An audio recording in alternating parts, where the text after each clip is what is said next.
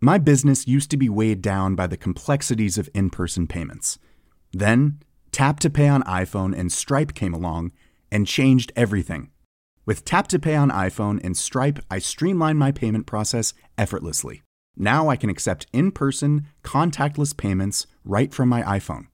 No extra hardware required. What's truly remarkable is how I can cater to all of my customers' payment preferences. Whether they're using cards, Apple Pay, or other digital wallets, Tap to Pay on iPhone and Stripe ensure a smooth checkout experience every time. And it's not just me. Stripe helps businesses of all sizes, from local markets to global retailers, scale quickly and stay agile. To learn how Tap to Pay on iPhone and Stripe can help grow your revenue and reach, visit stripe.com/tapiphone. I'm Sandra, and I'm just the professional your small business was looking for. But you didn't hire me because you didn't use LinkedIn Jobs. LinkedIn has professionals you can't find anywhere else, including those who aren't actively looking for a new job, but might be open to the perfect role, like me. In a given month, over 70% of LinkedIn users don't visit other leading job sites. So if you're not looking on LinkedIn, you'll miss out on great candidates like Sandra. Start hiring professionals like a professional. Post your free job on linkedin.com/achieve today.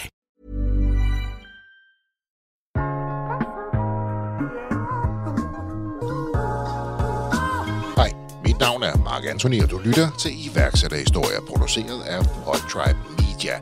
I denne episode skal du høre historien om 21.5 fortalt af Leila og Anders Køj.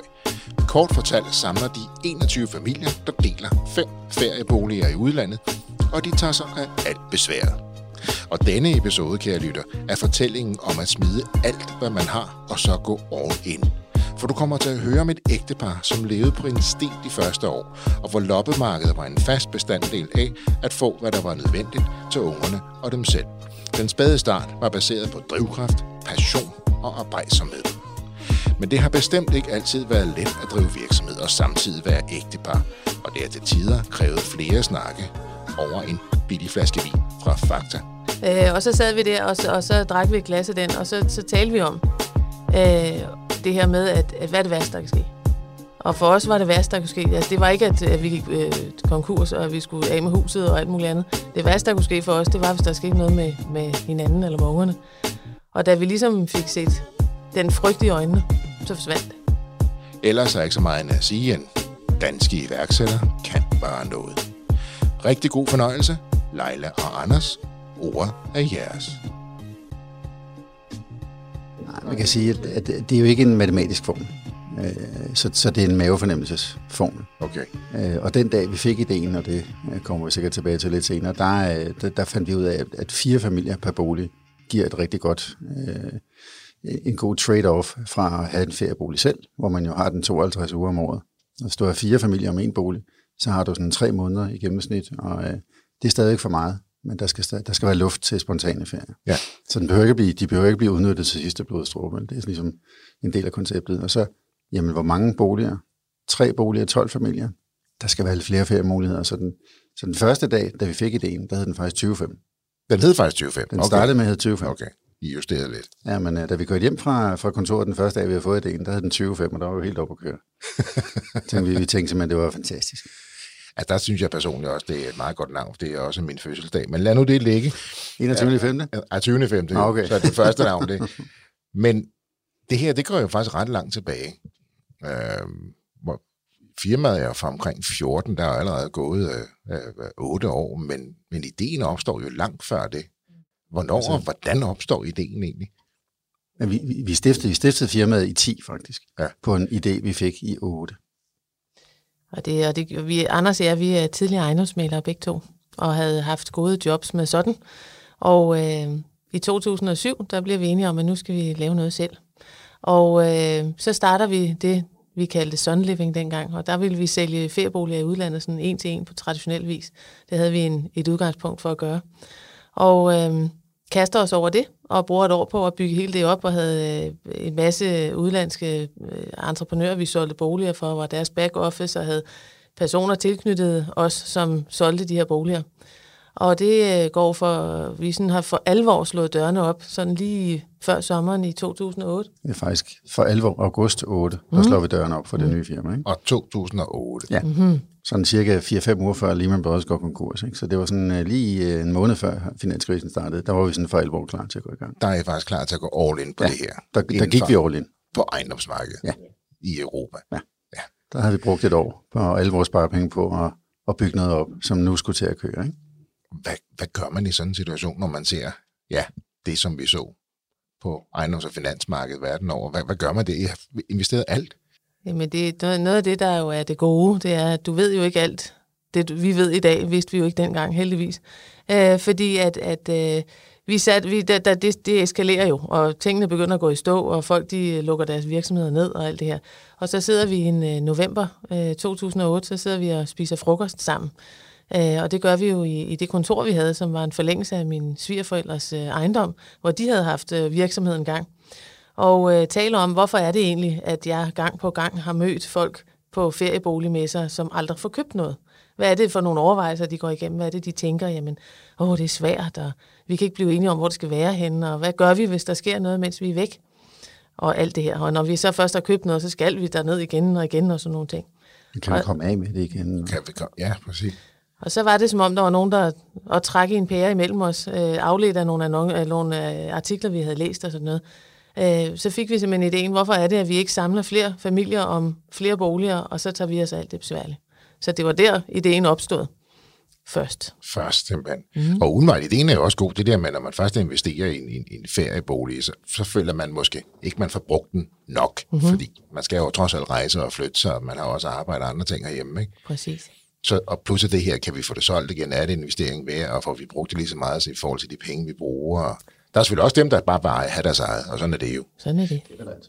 Men nu har jeg været i gang i en del år, og i 125 medarbejdere. Så der er sket lidt. Der er sket lidt. Et eller andet ramte. Men jeg sidder bare og tænker, I sidder der og kaster alt ind i virksomheden, og fået en idé, 21-5, nu er vi i gang. Så kommer finanskrisen. Folk, der har købt og handlet før, altså I tog jo også alt det besværligt før jo. Der var vi, kan man sige, almindelige malere på boligudlandet, ikke? Jo. Så. Og det gjorde jeg godt, men så tænkte jeg, vi vil gøre det her i stedet for. Og nu er vi klar. Det vil sige, folk, der køber, de holder op med at købe, eller de har ikke nogen penge, eller de har mistet alt. Igen, hvad gør I det? Altså, ideen er jo god, det kan vi jo se, den lever jeg nu. Men hvad gør man i sådan en situation, hvor folk holder op med at bruge penge, fordi de slet ikke har dem måske? Jamen, altså, det tager jo tid at lave sådan et koncept, så vi sætter os jo, og så siger vi, at vi er jo ikke typerne, der sådan giver op. Så først laver vi en masse research på, er der ikke nogen, der har fået den her idé før? Det må der jo være, tænkte vi. Men det var der ikke. Og efter at have undersøgt det godt og grundigt, så begyndte vi at sætte os ned for at beskrive den idé, vi nu havde fået, og for at finde ud af, hvordan vi kunne komme videre med den. Og det gjorde vi jo blandt andet ved, at vi opfandt et nyt begreb. Forventet efterbevilling. Jeg kunne se, det var lige mig, der fik bolden.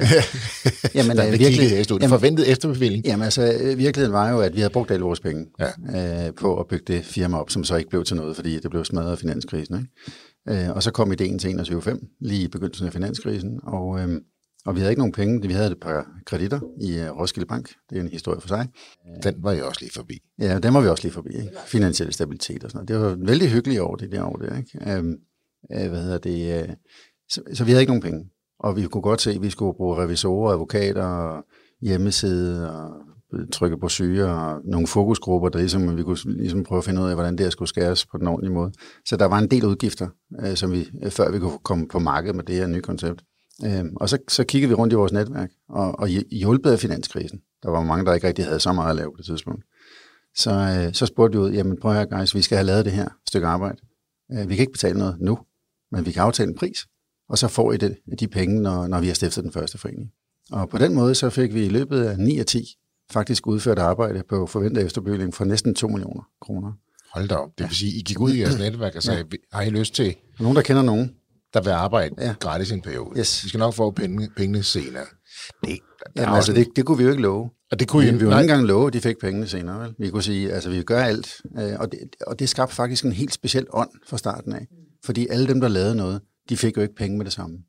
Så og alle de ville heller ikke være årsag til, at det ikke lykkes. Nej, så alle gjorde sig umage. Virkelig umage for at gøre det ordentligt. Ikke? Så I skulle ud og starte den her forening, altså med 21 mennesker. Men der var vi slet ikke endnu. Vi skulle først have lavet hele setup'et, hele det juridiske grundlag og det økonomiske grundlag. Altså, det tog faktisk næsten 2 år at lave hele det der setup, så vi kunne udbyde det, kan man sige. Ikke? Alt imens, at fantastiske mennesker i jeres netværk støttede op omkring det, arbejdet i en forventning om, at der måske, hvis det var heldigt, også kom penge på et eller andet tidspunkt. Ja, og det var også venners venner, og nogen, der ikke kendte nogen, der havde hørt om en, der lige måske kunne hjælpe der og der. Ikke? Der var en masse kompetencer, vi havde behov for i forskellige sammenhænge. I må have haft en rigtig godt renommé. Jamen, det var ilden i vores øjne. Det var det, de sagde. God idé, og de kunne se, at vi brændte for det. Ikke? Og folk havde ikke så meget at lave alligevel, så tænkte det er en god idé, den vil jeg gerne arbejde gratis for en periode, og måske få nogle penge om et par år. Ja. Så går der på år hele konceptualiseringen og finansieringen og det hele, og så i 10. Jamen, det skal jo også med til historien. Der hører jo altså også, at vi lige har fået 2 unger fra 7, og så frem til, hvor vi får en i 7, vi har 2 i forvejen, får en til i 7, og får så en mere i 8. Så det er bare lige for at tage alt. I ligger lige et par pres, baller det også. Ja, det kunne jo lige så godt. Så jeg blev faktisk nødt til at gå ud og lege maler igen i en periode. Ikke? Så i foråret 9, der tager jeg et job som ejendomsmaler hos min tidligere værste konkurrent. Han var jo super glad for at se mig komme ind ad døren der. Ikke? Så det var fint. Vil du have dit budskab ud til alle iværksætterhistoriers lyttere? Hver uge leverer vi spændende iværksætterhistorier fra hele landet. Og det er kun muligt på grund af vores gode samarbejdspartnere. Vi er Danmarks mest populære podcast om iværksætteri. Vores lyttere er iværksættere, investorer, virksomhedsejere og en masse skønne lyttere, der finder iværksætteri interessant. Annoncer på iværksætterhistorier og hjælp os med at inspirere tusindvis af iværksættere landet over.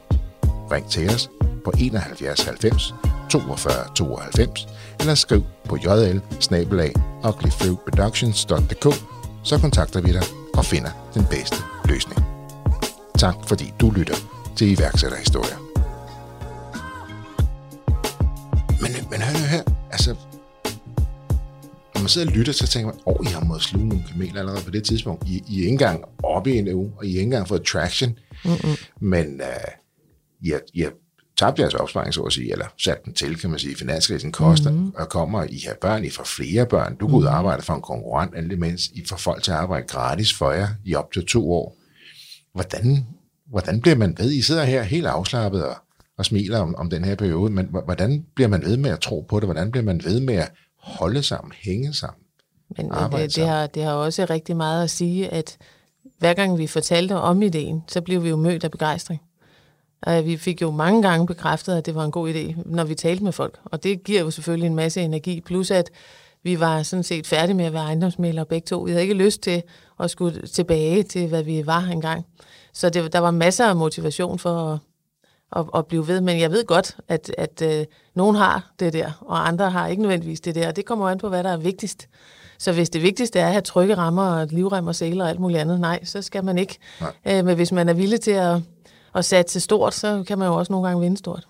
Men det er jo også, altså I har et hjem, I har så 4 børn. Ja. Der har man jo også et ansvar, men alligevel, I hænger sammen, I holder sammen, I arbejder sammen, I får tingene til at fungere sammen. Mm-hmm. Men det er jo årsagen til, at det lykkes. Det er, fordi vi gjorde det sammen. Ja. Det er helt klart, det har vi talt om flere gange, at havde vi skulle bare gøre det ene af os, så var vi aldrig kommet i mål. Jeg tænker, det er ikke nødvendigvis alle ægteskaber, der vil holde til det, som I har været igennem. Nej, men det er meget sjovt, fordi vi talte faktisk om det her forleden, da vi satte os sammen i 2007, efter sommerferien 2007, og vi satte os sammen for første gang nede i min forældres carport, og lavede et kontor dernede i deres gamle værksted. Ikke? De første, vi kom jo begge to fra stillinger i ejendomsmæglerverdenen, hvor vi havde folk under os. Så der gik sådan 2-3 uger, så sagde Leila, vi bliver nødt til lige at snakke. Hvad skal vi snakke om? Jamen, jeg har det aldrig, for jeg føler med, at du behandler mig som en elev. Det var jo sådan, at vi er gode til at få gode idéer, men vi er også gode til at sætte andre folk i gang. Så vi var hele tiden i gang med at sætte hinanden i gang. Ja. Og så tog vi en alvorlig snak og sagde, okay, altså gode idéer er fint, vi løber selv med bolden. Ja. Og derfra, så var det faktisk utroligt nemt. Og det er jo ikke lige til for alle, fordi der er jo nogen, der bare er de her idémager, de her innovators, får idéen, og de er meget afhængige af andre, så løber med den, så de kan få flere idéer. Ja. Nu sidder jeg der, 2 idémager, og kaster bolden over til hinanden. Ja, præcis. Og så siger jeg, nu er jeg nødt til at løbe den op ad banen selv, og det er jo langt fra alle, der er dygtige til at få idéer, som også er dygtige til at vækste og drifte. Jo.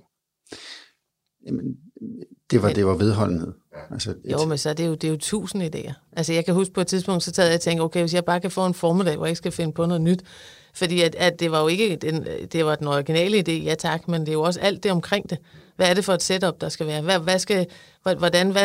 Hvad hæfter de for hinanden, eller hvad? Nej, det går ikke, det kan vi ikke have. Hvad skal modellen være for det? At der er jo 1000 små opfindelser i opfindelsen. Hvordan bliver ugerne fordelt blandt familierne? Altså, der var en masse ting, der skulle opfindes. Og noget, der udviklede sig, startede på et sted, og så udviklede sig efterfølgende. Ikke? Så det var en lang rejse af gode idéer. Ikke? Jeg ved, at vi havde jo en lang periode, hvor vi ingen penge havde. Altså vi købte, mens Anders var på arbejde om søndagen, gik jeg på loppemarked med ungerne, og så fandt vi nye gummistøvler, hvad vi ellers skulle finde, og vi led ingen nød, vi havde det godt. Men selvfølgelig var vi ikke ude og bruge en masse penge på nye ting hele tiden. Ungerne, der gik faktisk et godt stykke tid, før de 2 yngste opdagede, at man kunne gå i tøjforretninger, at det ikke kun var loppemarked, det skete på. Men når vi fik en rodekuvert og sådan noget, skulle vi jo godt mærke en gang mellem det der sup, man får i mellemgulvet, ikke? Og der satte vi os ned med, kan jeg huske, en aften, hvor alle ungerne, de sov, og havde vi fundet sådan en boks vin frem fra den hed Fox, fra Fakta. Det var det kunne blive til, ikke? Og så sad vi der, og så drak vi et glas af den, og så talte vi om det her med, at hvad er det værste, der kan ske? Og for os var det værste, der kunne ske. Altså, det var ikke, at vi gik konkurs, og at vi skulle af med huset og alt muligt andet. Det værste, der kunne ske for os, det var, hvis der skete noget med hinanden eller med ungerne.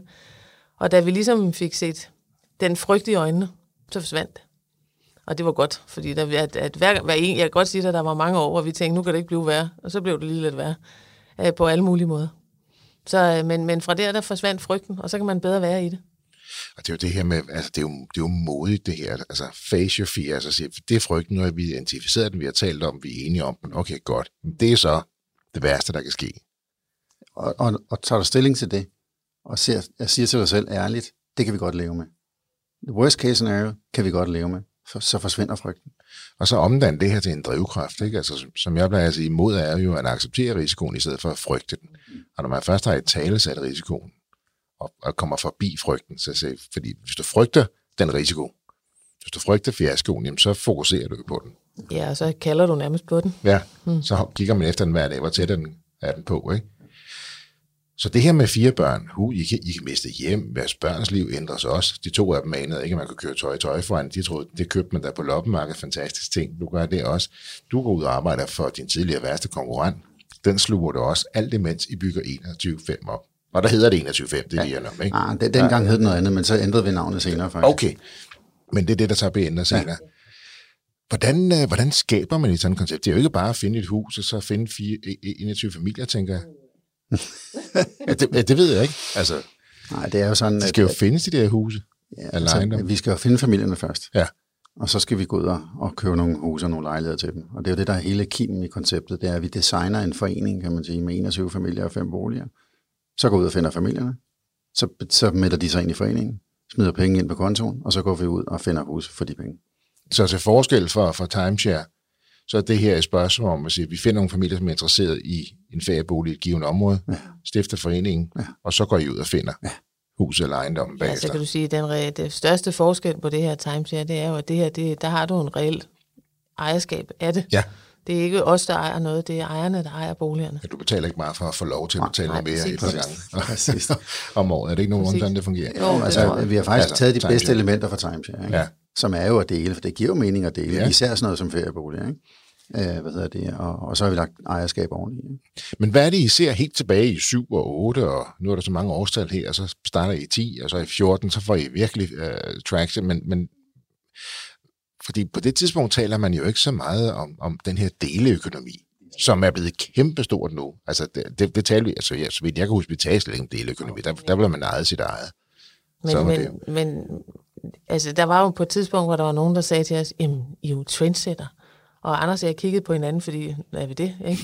Altså, fordi vi tænkte, det var jo ikke noget, vi i gåseøjne gjorde med vilje. Nej. Det var jo noget, der opstod af en samtale og et behov, vi synes var. Og så viser det sig jo bare at give mening af så utrolig mange årsager. Altså, en af mine yndlingsårsager til, at jeg synes, det er 21,5 er det helt rigtige, det er jo, at man får sindssygt meget mere for pengene, samtidig med, at du slipper for besværet. Men de tapper jo ind i deleøkonomien, allerede en, der sådan virkelig har fået... Virkelig. Der var ikke noget, der hed deleøkonomi, der vi fik idéen. Det var Nej, slet ikke efter finanskrisen. Der var der bare med at slikke sårene og komme op igen, ikke? Ja. Det var jo ikke engang efter, det var jo i finanskrisen.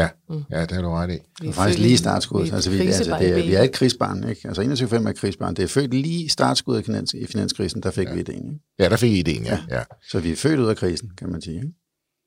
Og så tapper I simpelthen i det, der senere bliver så stort, nemlig deleøkonomi. Fordi I også selv synes, det var en god idé. Man kan få meget mere for pengene, man får et delejerskab, og man kan selv være med til at bestemme, hvor man skal have sin feriebolig hen. Ja, det kan de ved, at altså, det kan man jo, og så kan man ikke. Altså, vi former, som andre siger, vi udbyder en forening, hvor der er jo taget stilling til de 5 destinationer, og det køber du så ind i. Okay, så når du har designet den. Okay, så du køber ind i en forening, og der kan det så blive en af 5 destinationer. Nej. Vi designer en forening, og det bliver, man får at vide, at det er på de her 5 destinationer, I får boliger. Det bliver enten villa eller lejlighed eller en kombination. Det er det, så mange soveværelser, og her er prisen. Sådan, okay. Så man ved ikke præcis, hvor villaen ligger, men man ved, det er en villa på Mallorca, for eksempel, med 5 soveværelser. Ikke? Ja. Men du ved ikke adressen på den. Så det her med at starte sådan noget op, og så egentlig få ideen, præsentere ideen, få folk til at synes om ideen, til at få folk til at give nogle penge for noget, de slet ikke har set endnu. Mm-hmm. Det var det sværeste. Og det var faktisk det, som folk sagde, det kan I ikke. Altså det kan man ikke. Man kan ikke i finanskrisen udbyde et ferieboligkoncept, hvor folk skal lægge pengene, inden de overhovedet ved, hvad de får. Nej, nu nævner du lige, at en af de store årsager til krisen, det var Lehman Brothers. Ja. Og der var jo nogle ting, de var kendt for, ikke? Præcis. Og nu kommer vi til, nu skal vi høre. Ja, præcis. Kunne I ikke tænke jer at give også en masse penge for noget, som vi ikke har fundet endnu? Men en af de første beslutninger, vi traf, det var jo alle omkring os, de sagde, nu skal I udbyde det billigste produkt, I har. Fordi I skal ud, og folk har ikke så mange penge og sådan noget. Men vi gjorde det modsat. Vi tog det dyreste, vi havde dengang, fordi vi var klar over, at vi skulle have fat i nogen, der ikke var afhængige af at få lov af et pengeinstitut. Det er nogen, der kan se hen over skyerne og træffe beslutningerne selv. Så det var jo en af de første beslutninger, som var rigtig for os. Og den var der trods alt nogen tilbage efter finanskrisen, jo. Der var i hvert fald de første 13, der skulle til. de første 13, det var sådan, det var den første forening, de første 13. Ja, altså der stiftede vi den, som det hedder sig, med dem, og så fyldte vi op efterfølgende. Vi skal lige hen over 2012. Det skal hen over 12, fordi hvad sker der? Jamen, vi udbyder jo den første forening i slutningen af 10, starten af 11. Og det er hårdt. Men i april måned 2012, der nærmer vi os at være sådan 14-15 familier, der gerne vil være med. Og så bliver vi enige om, at vi stifter ved 12. Så kører de første 3 boliger, og så lemmer vi resten ind og kører de sidste 2. Og så indkalder vi til stiftende møde, og så stifter vi i juni måned 12 den første forening med de første 13 bliver det så familier. Og det var en stor dag. Ja. Og det var sådan en make or break dengang der, ikke? Og så kommer vi i gang, og så går vi i gang med at køre de første 3 boliger til den første forening, fylder den op efterfølgende, og i løbet af foråret 13 bliver den fuldtegnet. Og så udbyder vi den næste forening efterfølgende, og stifter den i efteråret 13. Og så begynder der at ske noget. Og det er stadig kun Anders og Leila, der laver alt. Ja. Vi får en partner med, skal vi lige sige, i efteråret 9, Anders Heisel, en sønderjysk økonomimand med IT i Helsingland, kan man sige. Og han er 2 meter høj og får røde kroger og siger kun noget, der er højst nødvendigt. Så skal man også høre efter. Så er det faktisk ret fornuftigt, det han siger. Men han er jo vores modvægt, vores komplementar, kan man sige. Ikke? Så det er også 2, sammen med Anders Heisel, som har opbygget og lavet alting i 21.5. Ja. Og det får til, at det lyder jo enormt nemt, når man siger det her, men det var jo det vildeste ridt. Ja. Altså det var jo ikke bare lige at få de her mennesker til at tro på det her, og det var heller ikke bare lige at få økonomien til at hænge sammen, fordi vi havde ikke noget. Vi havde jo, det mangler jo lige at fortælle, at en ting er at købe ting på loppemarkedet, men noget andet var jo, at når man gerne vil overleve, så sælger man. Og vi solgte alt, hvad vi havde. Vi havde jo som sagt de her 2 gode jobs. Biler, motorcykler, dykkerudstyr og Anders' pladespiller, for han blev konfirmeret 1.700 kroner. Jeg glemmer det aldrig, den blev den solgt for. Alt, hvad vi havde, det solgte vi. 2 topstjerner til juletræet, fandt jeg ud af, at vi havde. Og det er jo sådan en mani, man udvikler, fordi jeg kunne ikke gå, jeg kiggede konstant rundt, den kan sælges. Den der sækkestolen, Julie fik i dåbsgave, den bruger hun aldrig. Den sælger vi. Alt. Det kan være, hun lytter med. Og I havde fortalt hende, at det var katten, der havde tisset på den. Ja, Det var med dem, der gav den. Ja. Og Jørgen Sofaen, det er også sådan vores venner i den der periode, når de kom på besøg, så er det bare sådan, altid sådan, okay, hvad er der så tilbage? Ikke? Så der er altså, Jørgen Sofaen bliver erstattet af nogle billige IKEA-madrasser, ikke, med nogle puder, ikke? Så vil man det virkelig også meget, og I har jo samtidig også, 4 børn kommer I op på i den samme periode. Så vil man det virkelig, og så tror man virkelig også på sit koncept, jo. Jamen, som Leila sagde, vi var drevet af motivationen af, at vi synes, det var en fantastisk idé, og vi kunne se det. Allerede den første dag kunne vi se det for vores øjne, ikke? Men det er derfor, man selv ser, det er en god idé, og det kan sagtens være en god idé, indtil at nok også ser det, og så skal vi igen lige huske det i finanskrise, ikke? Så der går nogen, der kan se det, men det var ikke alle, der havde råd til det. Men det betød rigtig meget. Det betød rigtig meget, at vi blev jo på en daglig basis nærmest bekræftet i, at det var en god idé. Ja. Det kan godt være, at de ikke købte sig ind, men de synes, det var genialt. Men det kan man jo også godt høre nogle gange. Ej, det er fantastisk. Ej, I skal blive ved. Der er ikke nogen, der køber det, men man får en masse, der synes, det er en god idé, og så bliver man bekræftet i ideen, men på et eller andet tidspunkt skal man også leve af det. Og I sælger alt, altså fra sækkestol til julestjerner til dine pladespillere til alt bliver solgt og bliver kastet ind i jeres virksomhed, men I er jo ikke begyndt at generere indtægt endnu. Hvornår begynder I og hvad lever I af? Den provision, kommission? Vi lever af, at jeg arbejder som ejendomsmægler. Okay. Når jeg er i perioden der? I perioden, ja. Men, og så i 12, så kommer den første forening, og så kommer der en lille smule indtægt til 21,5. Og det I lever af der, det er? Det er, vi får et fee fra hver forening, når den bliver stiftet. Godt. Det er det 21,5 lever af. Plus noget administrationsfee going forward. Ikke? Men det er simpelthen det? Det er de 2 ting, vi tjener penge på, ja. Så når foreningen starter, så får I et fee, og så får I en administrationsfee, og that's it? Yes. Og så hvis der er gensat, så får vi også penge på at finde en ny familie. Ikke? Hvis nogen trækker sig, eller selv tager noget, eller så. Okay. Og det er jo det, altså det som var nok den største hurdle fra starten af, fordi det er, jeg tror, de fleste kan se, at det er en smadret god idé, når man sådan lige sætter sig ind i det. Det er det der med, at mange gange har man oplevet, når man putter penge i hænderne på folk, man ikke kender, der skal spænde i, så får de spenderbukserne på, ikke? Og så forsvinder de der penge sådan noget i den blå luft. Ikke? Ja. Og der er vi jo i finanskrisen, vi har jo simpelthen vendt hver en 25. Ikke? Vi prøvede at skifte bank på et tidspunkt i finanskrisen, og da vi var allerhårdest ramt. Men de troede simpelthen ikke på, at vi kunne leve på det budget, vi levede på. Men det gjorde vi. Ja. At vi delte internet med naboen. Fordi vi boede i rækkehuset, der var ingen grund til, at vi betalte, så det kostede 300 kroner om måneden, så vi betalte 150 kroner hver. Ikke? Så vi, altså man kan godt skære rigtig meget ned, og så tager man lige en runde mere. Ikke? Ja. Så banken, der trods for, at I allerede havde bevist, at det kunne I godt leve af, troede så troede de ikke på det. Nej, den har man jo hørt før. Ja. Ja. I er ikke fundet, altså i det, som man kalder bootstrap, det er simpelthen for egne midler hele vejen. Ja. Overvejer I ikke på noget tidspunkt at sige, kan vi få en investor ind, en angel, en partner, et eller andet, der har nogle penge, så vi kan trykke på pedalen? Jamen, det sjove er, det der med at trykke på pedalen, hvordan, og vi har talt om det rigtig mange gange, hvad skulle man så gøre? Ja. Altså, det er jo håndholdt produkt, vi laver. Vi finder boliger, og så sætter vi dem i stand. Og du kan ikke bare trykke på en knap, og så ansætte 10 byggefolk, og så kører det bare. Det kan man ikke. Du bliver nødt til at sætte sådan, du bliver nødt til at bygge fundamentet rigtig godt op, og det er det, vi har gjort over de sidste 10 år. Det er, at vi har bygget det der fundament op, ikke? Og nu er I jo så 125 medarbejdere, fra I sad der i carporten og byttede idéer, og behandlede hinanden. Og satte hinanden i gang. Så skulle I lige pludselig lære igen at være leder, men leder for flere og leder for helt egne medarbejdere. 125, det er jo også en pæn medarbejderstab. Hvor mange foreninger har I nu? Vi har over 50 foreninger. Jeg har over 50 foreninger. Der er over 1000 familier med i konceptet. Hold da. Og den fjerde forening i Sverige bliver stiftet her om et par uger. Det var så mit næste spørgsmål. Ja. Så, ja. Men nu er det jo heldigvis ikke gået fra 1 til 125 overnight, selvom at det nogle gange kan føles sådan. så vi fik jo vores første medarbejdere i januar 14. Ja. Hvor hun kom og sad i carporten, og så der var interview med at sidde 8 før, når vi så flyttede til noget nyt. Og der den sidste, han sad på en havestol for enden af et skrivebord, fordi ellers var der ikke plads.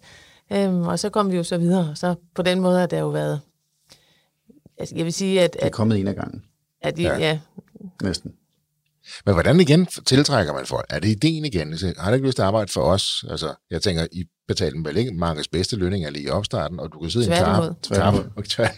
Du kan sidde på en havestol i en carport. Lyder det ikke fantastisk? Jo, siger folk så. Men det er jo når folk kan se ilden i dine øjne, og de ved, at, og vi fortalte dem jo, at vores værdier adskiller sig fra andre virksomheder, sådan som jeg er blevet fortalt og har forstået efterhånden.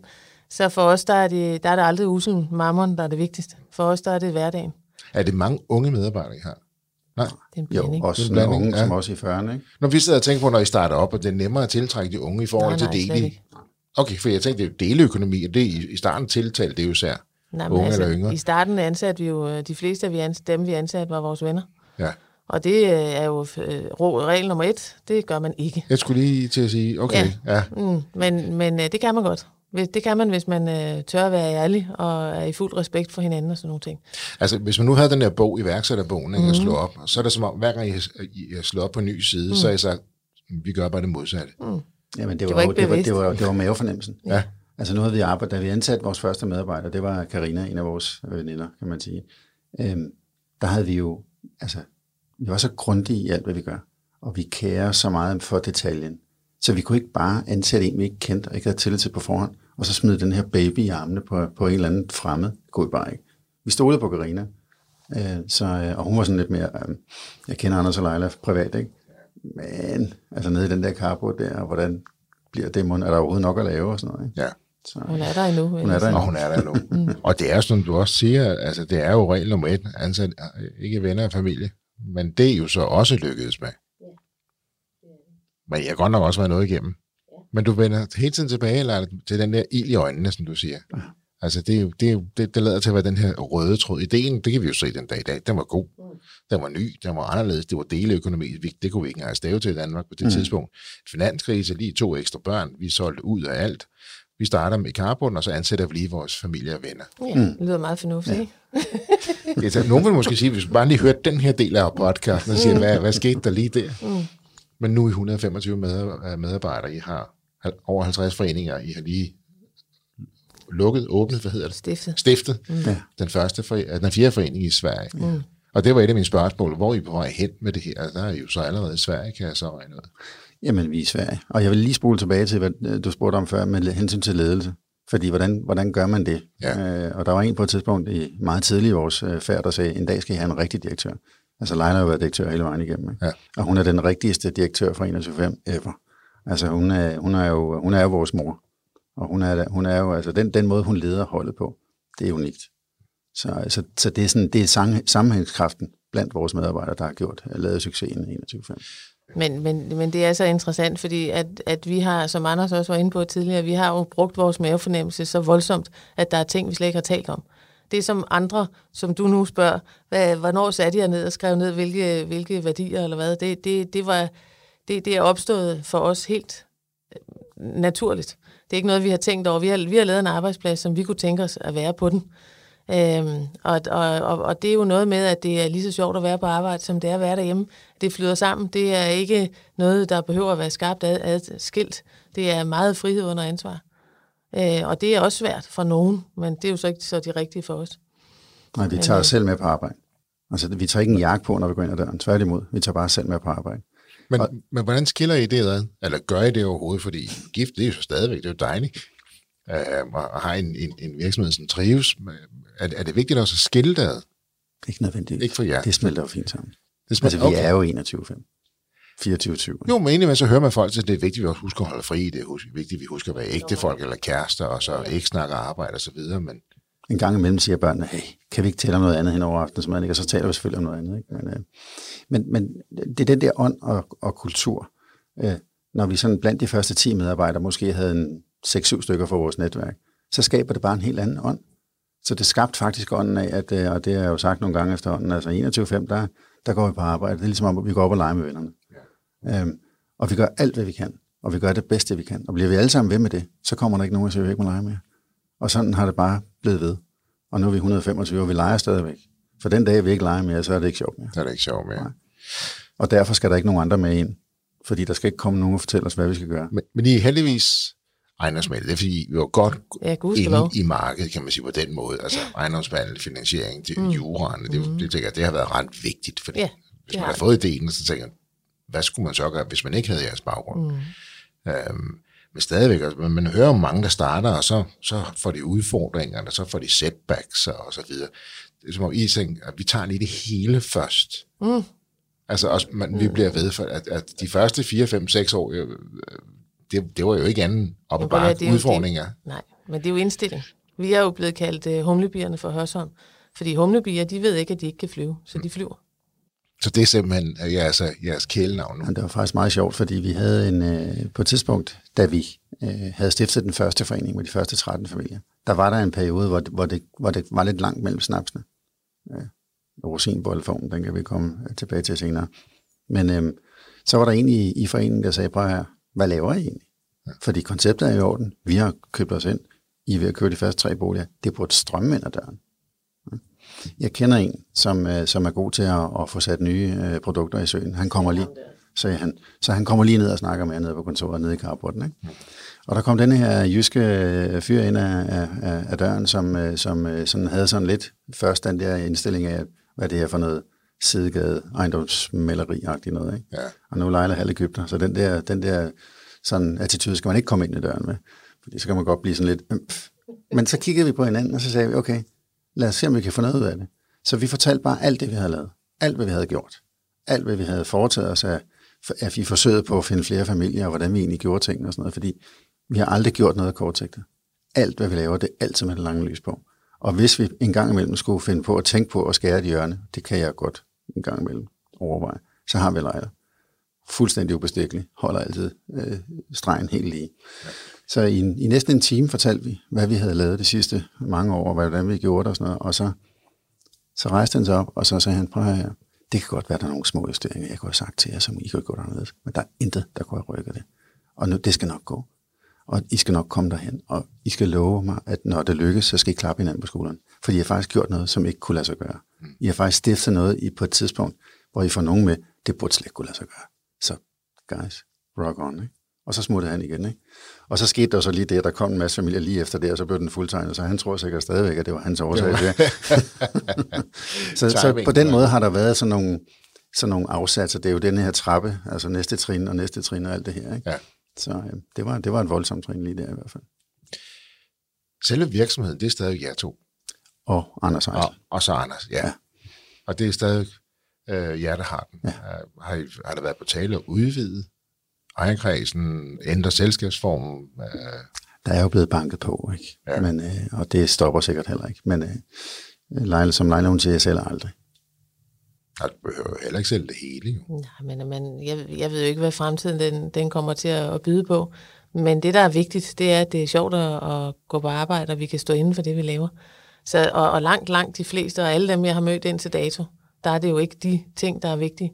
Der er det jo uselmammeren, og hvordan kan vi optimere, og vi skal jo optimere. Men vi skal ikke optimere for at presse nogle flere penge ud eller andet. Vi skal optimere, fordi det så giver mening. Og en kapitalfond og alt muligt andet, det er jo aldrig det, de kommer med som indgangsvinkel til tingene. Så afhængig af, hvad man oplever som vigtigt, så er det jo det, man skal gøre. Og det er ikke det vigtigste her. Og I kan leve af det. Ja, det kan og vi. Og I kan finansiere driften af jeres eget selskab. Præcis. Jeg tænker på, I kommer i stedet for, I var begge to ejendomsmæglere, det er I selvfølgelig stadigvæk, men I kom vi havde job som ejendomsmægler, tjente ganske pænt, det gik fint, så jeg prøvede at tjene rigtig mange penge, til lige pludselig slet ikke at tjene nogen, måtte sælge stort set alt undtagen murstenene. De 4 vægge, I sov indenfor, arbejde i en carport, til nu at have en sund virksomhed, der går godt med 125 medarbejdere. Hvordan har det hjulpet jer at komme, så at sige, helt ned på jorden, altså at leve altså på en sten, og så i forhold til at takle den succes, I skabte nu? Men det er sjovt, at du siger det, fordi vi gør faktisk et nummer ud af, når vi får nye medarbejdere på holdet, at fortælle dem historien. For det vil gøre os ked af det, om de kommer ind. Fordi i dag vil du komme ind og tænke, wow, det er flot og fint og alt muligt. Men det er ikke der. Det er ikke det, vi er lavet af. Vi er lavet af, at vi godt kan skrive på begge sider af papiret. Og det kommer vi altså altid til at kunne. Man er nødt til at have respekt for nogle grundlæggende elementer, for ligesom fortsætte også at have succes. Tror I vil have præcis den samme indstilling i dag, hvis I ikke havde været, altså også nu siger jeg helt nede, jeg var ikke nede, fordi mental var jo oppe og skarpe, men man har været igennem den periode, hvor I levede på en sten. Tror I har haft den helt samme? Jeg tror, det har været... Det ligger bare i os. Det ligger simpelthen ja. Altså det, vi har brugt det til, det er jo, som Anders var inde på, at virkelig behandle folks penge med respekt, fordi det lå naturligt for os bare at fortsætte det, vi havde gjort i mange år. Og det havde vi gjort alligevel. Og for man skal jo ikke træde meget ved siden af. Man skal ikke tegne alt meget uden for stregen, før der står en eller anden form for tabloid og siger hallo. Det er også derfor, det er så rart bare at gøre tingene rigtigt hele tiden. For så er du aldrig i tvivl. Ordentligt og redeligt og på bedste vis og sådan noget, fordi så skal du slet ikke tænke. Men selvom I gør alt det, så kan man jo godt stå i en situation, hvor en af kunderne, anpartshaverne, alligevel synes, at det er ikke gjort. Altså, det er jo syn og mening og holdning og så videre, ikke? Altså, man kan godt stå i den situation, hvor man har gjort alt rigtigt, men der er alligevel nogen, der synes, ikke har gjort det. Ja. Og så må de jo sælge det. Men hvordan er det lykkes jeg at navigere igennem det? Jamen, det er jo også en læringsproces, fordi at nu har du jo allerede luret, at det er personligt. Vi lægger jo utrolig meget hjerte i det, vi gør, og det har jo også været en læring for os, at kunne være i, at man kan ikke gøre alt tilfreds, vel? Bare alene af det, at du har 21 familier med forskellige rettede, en hel del af deres ønsker er ens. Men selvfølgelig har de jo nogle personlige præferencer, og nej, du kan ikke imødekomme dem alle sammen. Men du kan gøre det rigtig, rigtig godt. Så længe vi kan stå inden for det, vi leverer, så må det være sådan. Og så må vi være i, at alle... Ja, fordi de er jo personlige. Det er jo ikke bare 21 familier, det er jo 50 af dem, ikke? Altså, det er over 1000 familier, vi snakker om, og jeg ved ikke, hvor mange mennesker. Vi kan tage et eksempel. Vi havde en forening, vi stiftede en del år siden, og så fandt vi en lejlighed nede på Mallorca, og det vi gør, når vi har fundet en bolig til en forening, så laver det er jo Lars og Leila, der finder boligen, og så laver de en video, og så sender vi den til foreningen med, hvad vi ellers har af oplysninger, når vi har sikret den til foreningen. Og så, de var lavet 2 soveværelser på Mallorca, og den havde så fået 3. Og han ringede så og skældte mig ud. Fordi han havde jo forventet 2. Nu fik han 3. Og han fik mere, end han havde betalt for. Det ville han, altså, så blev han nødt til at sælge sin andel. Det var slet ikke det, han havde købt sig ind på. Sådan nogle har vi jo også mødt. Og der er det altså svært at finde den rigtige grimasse i den sammenhæng der, ikke? Men jeg vil godt lige spole lidt tilbage til den gang, hvor vi var, som du siger, helt nede, og vi sad på madrasser og sådan noget. Og hvad læringen er det? For du spurgte, hvad er læren egentlig af det der, ikke? Og læren er, at det er penge, det er ikke lykke. Altså læren er, at det er alt det andet, der er lykke. Læren er, at alle dem, der hjalp os dengang, det var dem, der havde mindst. Det var dem, der kunne mindst. Dem, der kunne helt masse, de hjalp ikke særlig meget. Det var Carina, der kom med tøj til ungerne fra hendes aflagte og sådan noget. Ikke? Det var alt det der, alle de der små ting i hverdagen. Det var læren. Det var den kærlighed. Altså alt det andet, det er lige meget. Det er bare... Og nu Anders er inde på kærlighed. Det er jo kærligheden, der består, og det er kærligheden til hinanden på kontoret, og det er kærligheden til det produkt, vi laver, og kærligheden til en masse ting. Og kærlighed er jo ikke kun godt. Kærlighed gør jo også ondt en gang imellem, og kan også være ærlighed og alt muligt andet. Så hvis man spørger, hvad 21.5 er drevet af, jamen så er det at gøre plads til kærlighed. Og det kan man sige, altså i 15 år, det kan man jo så regne ud, har I været i gang, ikke? Og I sidder her, de er sunde og raske, men også forelskede ud, og man mærker den her nærhed, den her respekt, men altså 15 år, som I lige har beskrevet her, nogle steder kunne det godt slide gevaldigt, ikke? På kærligheden. Men det kommer ind på, hvordan du takler det. Ja. Altså, fordi vi taler jo om alt. Hvis der er noget, vi skal jo finde en vej igennem. Altså, tidligere drøftede vi alle beslutninger. Nu tager vi selv beslutninger på hver vores felt. Ikke? Og så drøfter vi det, hvis det er noget, vi lige har lyst til at spille bold op på hinanden med. Ikke? Så det er jo en respekt for hinanden. Og hvordan, nu det er fortalt før, I sad i Carbon og skiftes til at få gode idéer, som vi så kaster over til hinanden. Nu har I 125 medarbejdere. De er gode til at gribe. Ja, okay, det var min spørgsmål. Så nu har I fået en bane, I kan spille på. Nu kan der kastes idéer. Ja. Og dem griber de og lever med dem. Det har jo faktisk været centralnævren hele vejen igennem, at hvis ikke vores medarbejdere er glade, så er vores familie i foreninger heller ikke glade.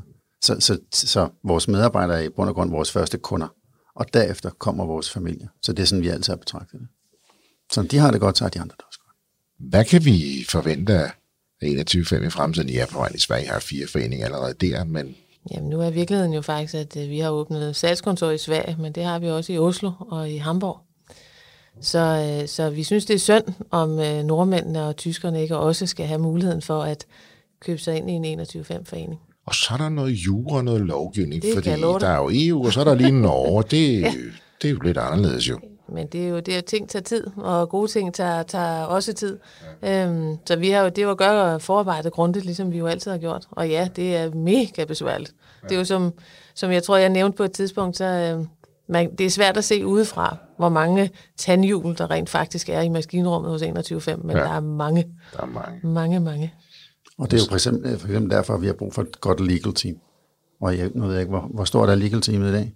Jeg tror, de er 8. Ja. Ud af 125. Ja. Men vi har jo fokuseret meget på at gøre tingene ordentligt. Vi har fokuseret meget på, at vores 10. medlem på holdet her, det var Eva, som har en baggrund, der gør, at hun er super dygtig til at arbejde med processer.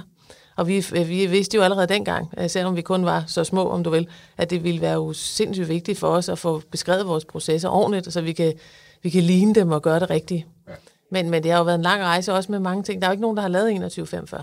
Så der er jo ikke, vi kan jo ikke blive givet et IT-system. Vi kan ikke blive givet noget som helst. Vi skulle jo finde alle det her selv. Alt skulle laves for bunden, ja. Og det bliver det stadig. Og det er det, der gør det så stærkt. Tusind tak, fordi I vil være med i iværksætterhistorie. Velbekomme. Vi må komme.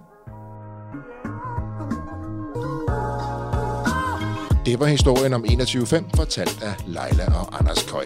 Og kære lytter, vi har en lille gave til dig nede i beskrivelsen af denne episode. Forstår du overfor at skulle pitche til løverne i den kommende sæson af Løvens Hule, eller bare til andre investorer, så kan du helt gratis hente Nikolaj Høgkilde fra Skatteguidens bedste råd, do's and don'ts, til kommende deltagere, samt hvilke spørgsmål du bør have et virkelig godt svar på. Der er mange guldkorn at hente. Og Nikolaj gik jo som bekendt fra programmet med en investering fra Jesper Buch på 1,5 millioner kroner. Hvis du også har en iværksætterhistorie, som du brænder for at fortælle, så hop ind på vores hjemmeside og udfyld vores formular, og så er det måske dig, vi tager fat i. Ellers er ikke så meget at sige, end danske iværksættere kan bare noget. Tusind tak, fordi du lyttede med. Kan du nu have en rigtig god og entreprenant dag, til vi lyttes ved igen. Hej.